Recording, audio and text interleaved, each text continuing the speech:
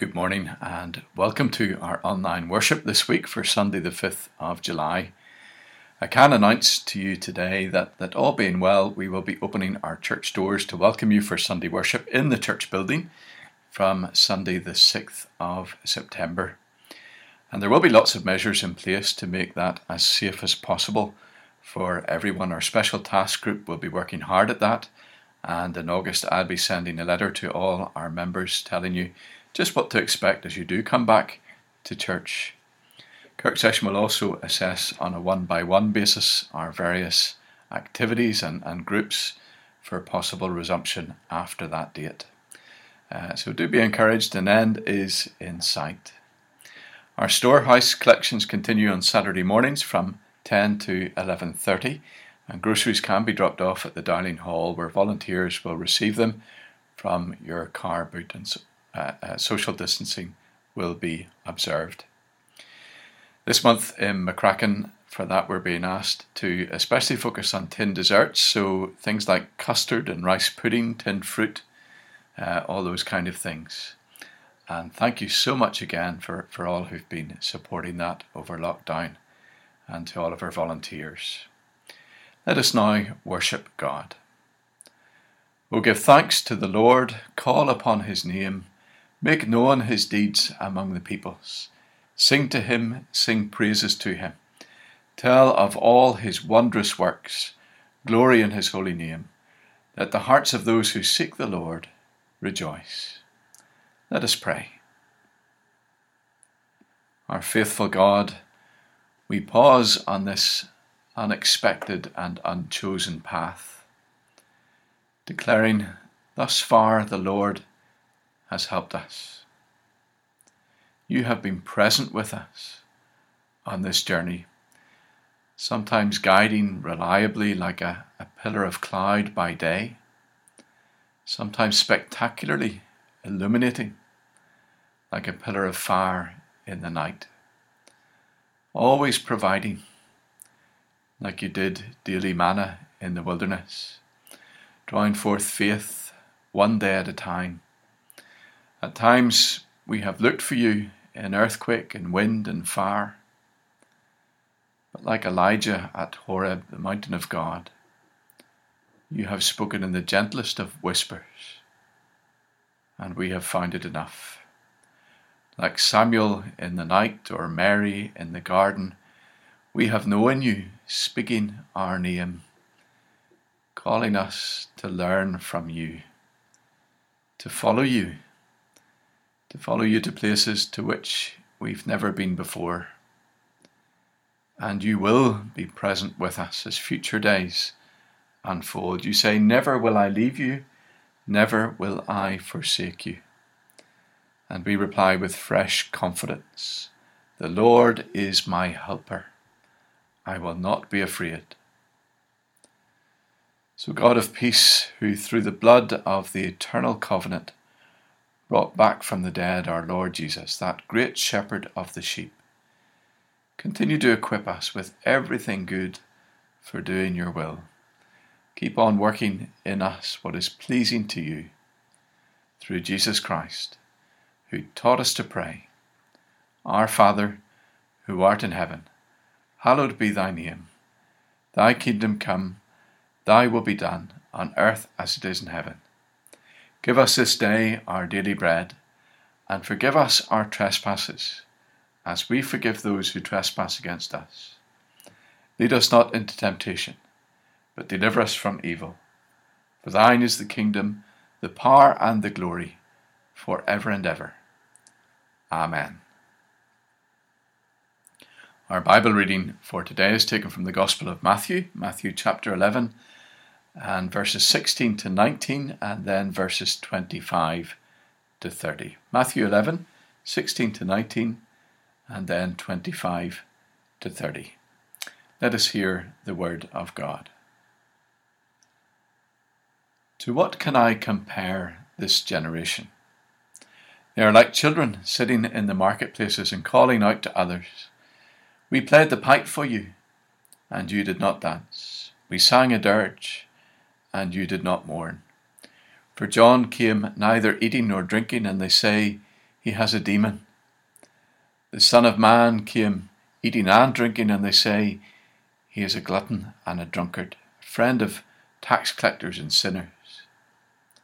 But wisdom is proved right by her deeds.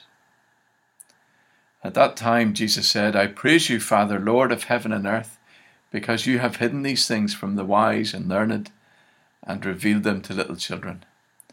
Yes, Father, for this is what you were pleased to do.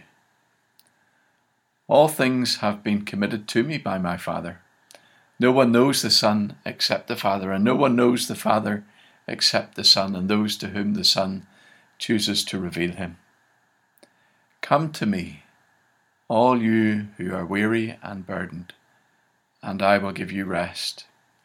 Take my yoke upon you and learn from me, for I am gentle and humble in heart, and you will find rest for your souls. For my yoke is easy and my burden is light. And may God bless to us this reading of his word. The words of our Bible passage today are ones that are very familiar and welcome. Come to me, all you who are weary and burdened, and I will give you rest. Probably all of us in different ways feel in some need of a rest. If it's not a rest from the pressures of our work and having to do all those things in different ways over recent months, then maybe it's simply a rest from all the added strains and anxieties of these days. It's been heavy going as coronavirus has taken such a heavy toll on lives in the UK and Ireland and right across the world. And now it seems on the economy as well. These are days of weighty issues, days of popular politics, when the truth is presented as debatable and lies are painted as truth. Hardly surprising if you're feeling more than a little weary and weighed down. In the first part of our lectionary reading today, Jesus' heart is heavy as he looks at his own generation, which could just as easily be our generation. It's a generation that doesn't recognize the truth when it's right in front of them. A generation blown this way and that by waves of popular opinion. To what can I compare this generation, Jesus says? They're like little children sitting in the marketplaces and calling out to others. We played the flute for you, and you did not dance. We sang a dirge, and you did not mourn. For John came neither eating nor drinking, and they say he has a demon. The Son of Man came eating and drinking, and they say, here is a glutton and a drunkard, a friend of tax collectors and sinners. But wisdom is proved right by her actions. Jesus didn't dance to the tune of those around him, much to their frustration. The one who is truth refused to be constrained by the yoke of expectations that the world wanted to put upon him. He could not be boxed in by its perceptions of what Messiah should be. The generation of Jesus' day we see here wanted him to fit into its categories. And what a burden it is to be bound, weighed down, pulled in different directions, blown about like waves in the sea by the conflicting expectations and perceptions of the crowd. But the wisdom of God defies those categories. It's judged not by perceptions or superficial appearances or by popularity, but by actions. And Jesus' disciples, in learning to be like him, in taking his yoke upon them, are also guided by this wisdom. They're not yoked to the shifting expectations of the crowd, not defined by the perceptions others have of them or by what people say about them, but they are guided by a higher truth and the wisdom of God, as long as they remain close to Jesus, yoked to him. And what freedom that is. Keep company with me, he says, and you'll learn to live freely and lightly. You'll not be so weighed down by all of that. Let me share the load with you. And moving on in those verses, we're reminded of how people are very quick to judge by superficial appearances. People saw John the Baptist and they looked at Jesus.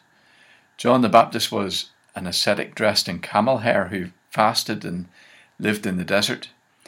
He prepared the way for the Messiah by preaching repentance from sin, and some people thought he must be demon-possessed. Jesus, on the other hand, exhibited the joy and the grace of God's kingdom come. And he was considered a drunkard and a glutton, a friend of tax collectors and sinners. Again, the perceptions of others. People were quick to make different assumptions about both of them. Wrong assumptions. And many people know the heavy burden it can be to be misunderstood and stereotyped. When people assume that they know something about you based on what part of the city you grew up in, or what school you went to, or your skin colour, or where you come from, the way you dress, or the money you have or don't have. Racism, sectarianism, and prejudices of all kinds are great burdens placed upon whole groups of people. And many, as we've seen in past weeks, are weary of it, weighed down by it. It's a horrible thing when people do not see you for who you really are, but instead base their opinions and judgments upon a minimum amount of information. And here we see that Jesus experienced something similar. How do we react to such injustices? What do we do when we recognize those things in ourselves? Well, wisdom, Jesus says, is proved right by her actions. What do those actions look like? The way of Jesus, the way of wisdom. James, the brother of Jesus, tells us the wisdom that comes from heaven is first of all pure, then peace-loving, considerate, submissive, full of mercy and good fruit, impartial and sincere. Take my yoke upon you, says Jesus. Learn from me. So let's listen again to Jesus' invitation to you in your generation, in our day. Come to me, all you who are weary and burdened, and I will give you rest. Take my yoke upon you and learn from me, for I am gentle and humble in heart, and you will find rest for your souls. For my yoke is easy and my burden is light. Now, the kind of rest Jesus is talking about, rest for our souls, is something more than a quick fix, something more than a week up at the caravan or a night with the feet up in front of the TV. Jesus somehow talks about rest and yokes in the same sentence, and a yoke is something we usually associate not with rest, but with work. I'm sure you can visualize it in your mind. It's a kind of harness that goes around the neck or the shoulders of an oxen so that they can pull a load. A very odd image, you might think, to associate with the idea of rest. But accepting the yoke of Jesus is a picture of our act of submission to him, submission to his instruction, his truth, his wisdom.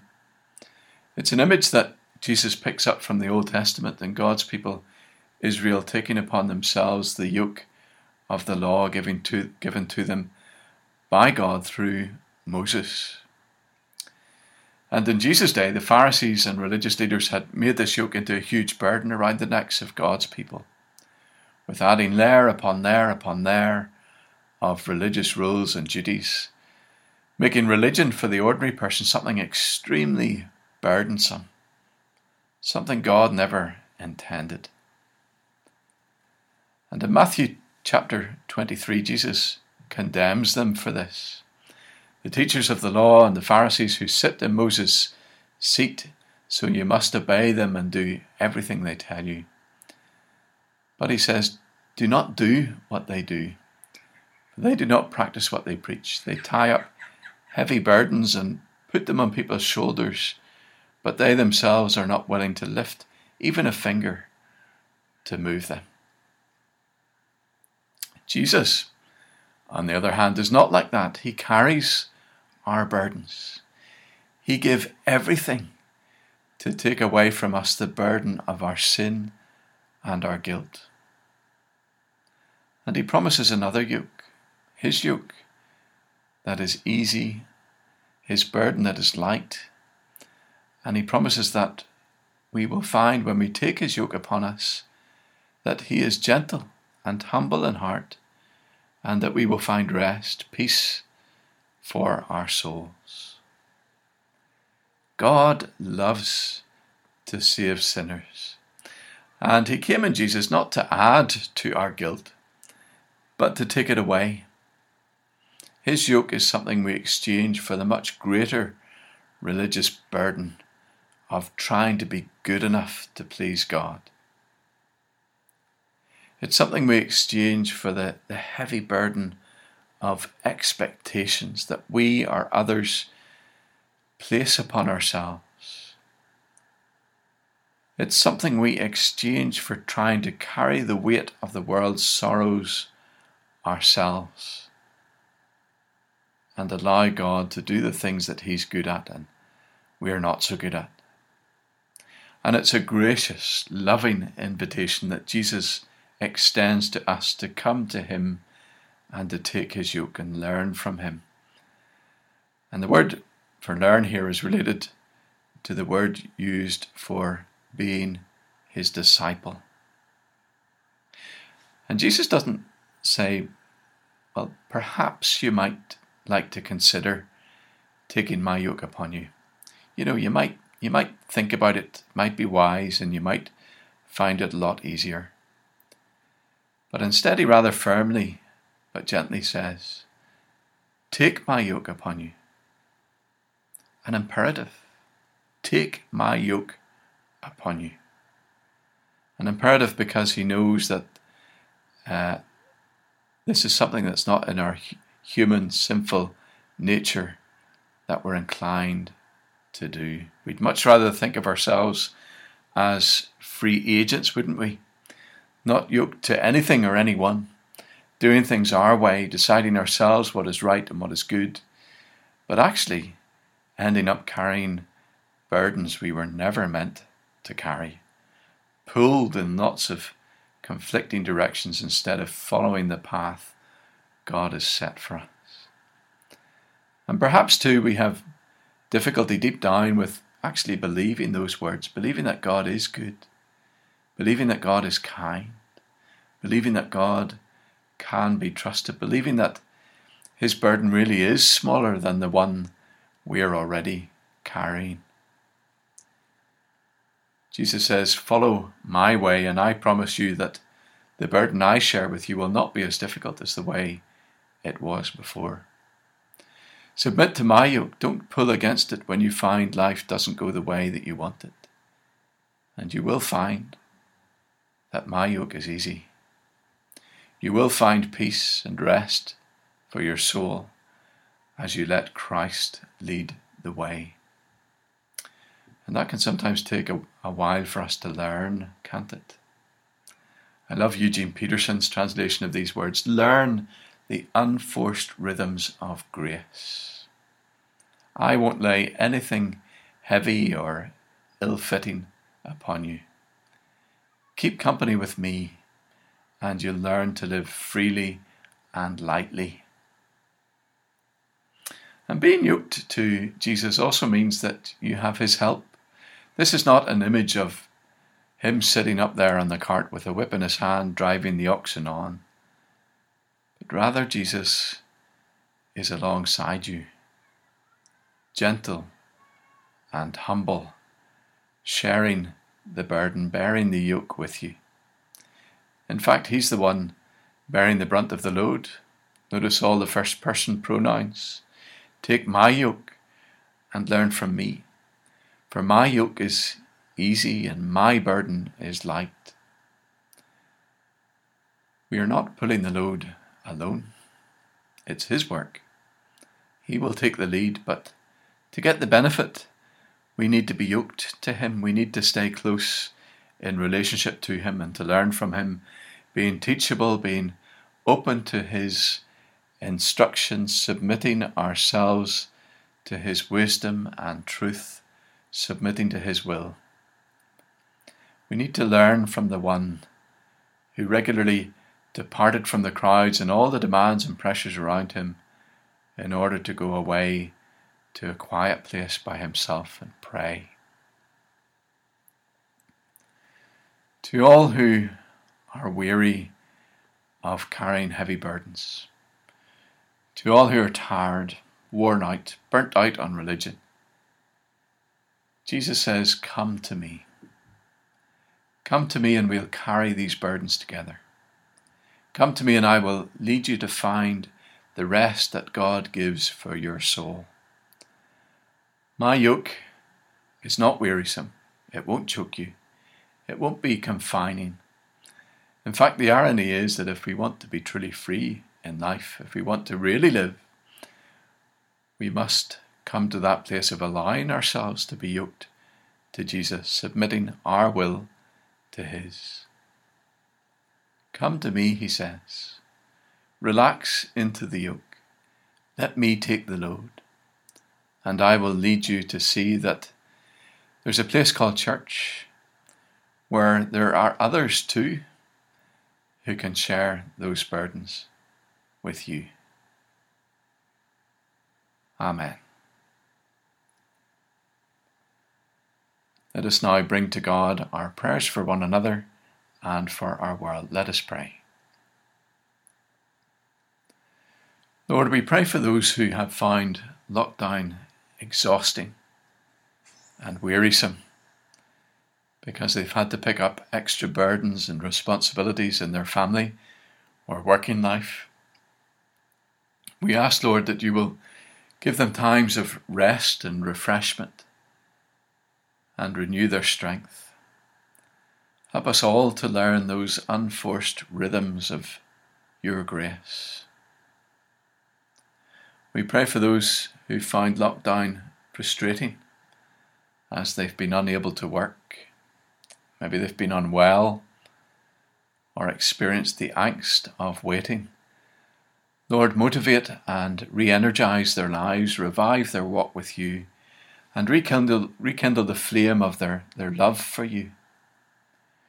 We pray for chaplains in healthcare and prisons, the armed forces, education, and sport as they seek to be present in difficult circumstances. Help them to listen carefully in conversation and deftly direct others to you.